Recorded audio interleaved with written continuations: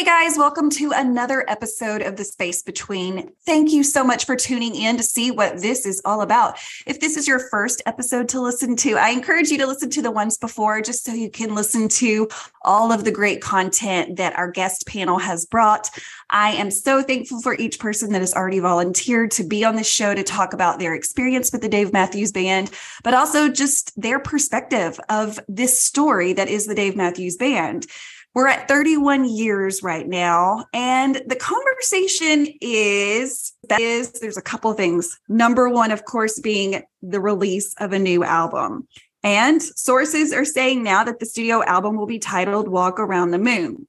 Now, that should sound fairly familiar to anyone that's been in the DMB community for at least even a couple of years. To my knowledge, I believe that was released or it debuted in 2021 after the COVID pandemic. I was at the concert in 2021 opening tour in Raleigh. Yes. And I believe it debuted during that concert. So I was there to hear it for the first time done to a live group that I'm aware of. And it was one of those songs that of course, it caught my ears because it wasn't something that I automatically knew. Because if you know me, I'm not the annoying person that has to shout out what the song is, but I enjoy so much trying to guess what the song is based off the first note of the first instrument that plays. And I've had some pretty good luck. And I attribute that to many, many years of studying this music. I did have a Facebook page. It was actually a group instead of a page. And long story short, I got kicked off Facebook. I don't know why or what happened, but they disabled my account. Check us out on Instagram. Again, that's under the space between _POD. I never wanted this podcast to be about me or what I have to say. I really want it to be a collective voice of the fans of this group. And so we know there's at least 35,000 fans. Isn't that what Dave says? I only have 30 or someone says I only have 35,000 fans and they all show up to every concert. I'm okay with that. I'm okay with that.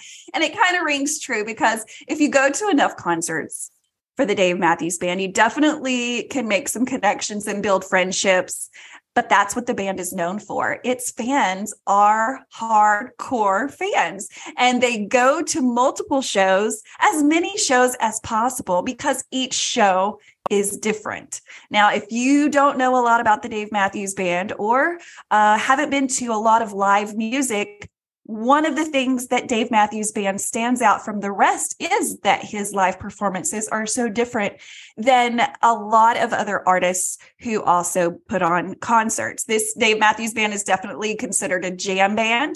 And when they get on stage, it's electric. You can feel the energy, and every show is different because they're up there on stage, professional artists who have a background of not only 31 years in the Dave Matthews Band, but they were all in music before. A lot of them had bands before. A lot of them still do have bands outside of the Dave Matthews Band. And so I always think of like Jeff Coffin as an example. I believe, if I've heard right now, again, all this is rumors because I can't confirm any of this with the band and I don't have time to Google it. So if I'm wrong, shout out to us. Likes to teach. He likes to instruct people on the art of the sax.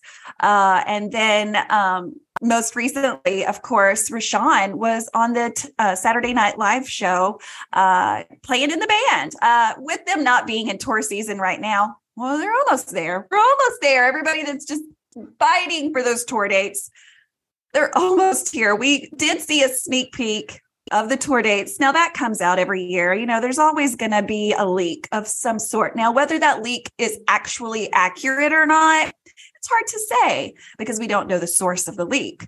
But what we do know is compared to the last couple of years, the leak was pretty close to what actually happened. Now, of course, there's always going to be additions and subtractions, but I think even when the actual release comes out from the band, that's subject to change. We all know that because, of course, we're all human and we can't control the future. People get sick, things happen. So that schedule is not 100%. And we've seen them do it time and time again, that they'll add to that schedule and add a fall tour or a winter tour, whatever. And then, of course, we have all of our fans who are getting ready for Dave and Tim in Mexico. I cannot even begin to explain the jealousy that all of us have. And we will just be like on social media, just watching for all of us that can't be there this year or have never been, just how amazing it looks and how amazing it is portrayed on social media. I mean, it looks like heaven, but there's Dave Matthews Band, Dave and Tim in Mexico. So if you're headed to Mexico in the next couple of weeks to see Dave and Tim, let me know. I would love to report your story and why you chose, if it's your first time, if it's your 10th time, why do you choose to go to Mexico for Dave and Tim? I ask that question about more than just that venue. I've asked people, why do you go to the Gorge? Why is that something about every venue? Because there are a lot of venues that people are diehard about. Mexico is one of them. I've heard it's contagious. If you go once and you can afford it twice, you're gonna go as many times as you can afford it because it's an intimate setting on the beach with Dave and Tim. So you just get a whole different concert than what you would with the full band. Now, I will say that I've always fought. I won't say I fought, but I've been like, I don't want to go to Mexico because it's just Dave and Tim. So the first time I admitted that to one of my friends who happens to be a fan, as big of a fan as I am, she said, no, wait, you don't understand. Dave and Tim is so intimate. It feels like you're sitting there on vacation with these two dudes who, by the way, have brought some amazing bands to open up with. So it's not just Dave and Tim. It's so much music on the beach. Pools, drinks, whatever is your fun idea, it's there. And when she described how intimate it was and how personal and how everyone there, it was like Dave camp on a beach. When she explained it like that, it sounded completely different than just come see Dave and Tim at this big resort where you're going to pay $1 million to go and have 3 days of music. That's how I heard it first. And so when she broke it down to me the way that I needed to hear it, I'm dying to go. But this year is not the year for me. I hope to go 1 year and report live from there. But if you're headed to Mexico, shoot me a message. Let me know. I'd love to report your story and your why of why you chose to go to Mexico to see Dave and Tim. And if that's your one stop for the year, or do you do Dave and Tim and then do you just crash into the tour wherever that's at? What's your story? And that's what this podcast is about. This podcast is about the story of the fans. Yes, we love the band. Yes, we want to dig into the history and the whys and everything that we can. But mostly I want the story to be about why the fans do what they do.